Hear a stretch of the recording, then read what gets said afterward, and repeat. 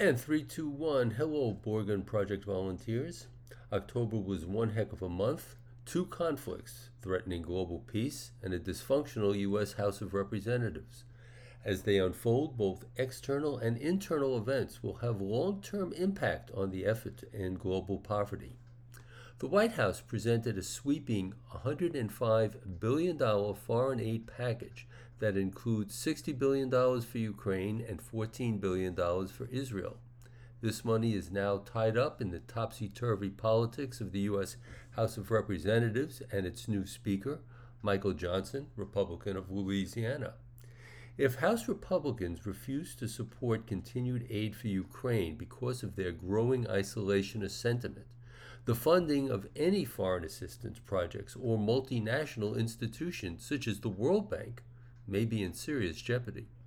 And speaking of the World Bank and International Monetary Fund held their annual meeting in Marrakesh, Morocco. First, kudos to Morocco for pulling it off just months after the devastating earthquake. At the meeting, a study commissioned by the Group of 20, the premier forum for international economic cooperation shaping and strengthening global architecture and governance, declared that fulfilling the World Bank's triple mandate, eliminating extreme poverty, increasing shared prosperity, and boosting global public goods such as climate and pandemic prevention, will necessitate a $3 trillion in capital per year by 2030. Now that's going to be a tough sell considering that newly installed World Bank President Ajay Banga has expressly said he will not drastically expand lending at the expense of the bank's AAA credit rating. The bank will be looking for greater investment, and the United States is its largest funding source. And that brings us back to the House of Representatives and its isolationist wing. And when we speak of the World Bank, let's remember one thing. The bank makes loans and expects these loans to be repaid.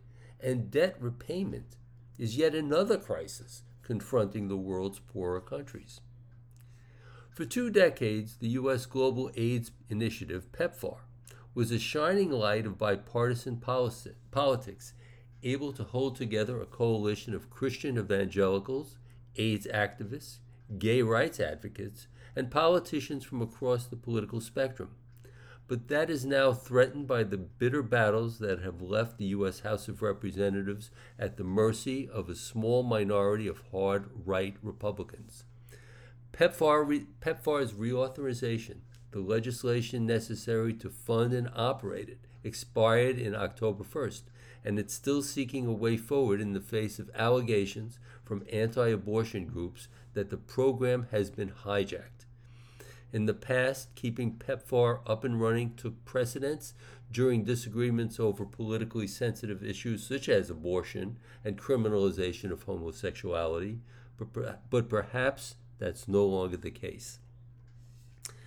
USAID opens its Bureau for Democracy, Human Rights, and Governance to elevate these issues within the agency.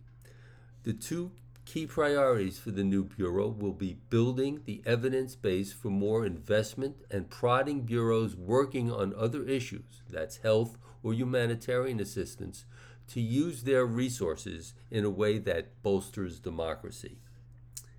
And finally, Thanksgiving is weeks away, and the family gatherings that we all look forward to or dread. I saw a post attributed to the Atlantic magazine which I think applies. In talking with people about foreign aid, we need to ask skeptics what they think foreign aid is and engage with them when they spin untrue fantasies. That's going to put the onus on us to make sure that we, the grassroots activists, have our facts straight. Everyone has an opinion, but facts are facts. And I look forward to speaking with you next month.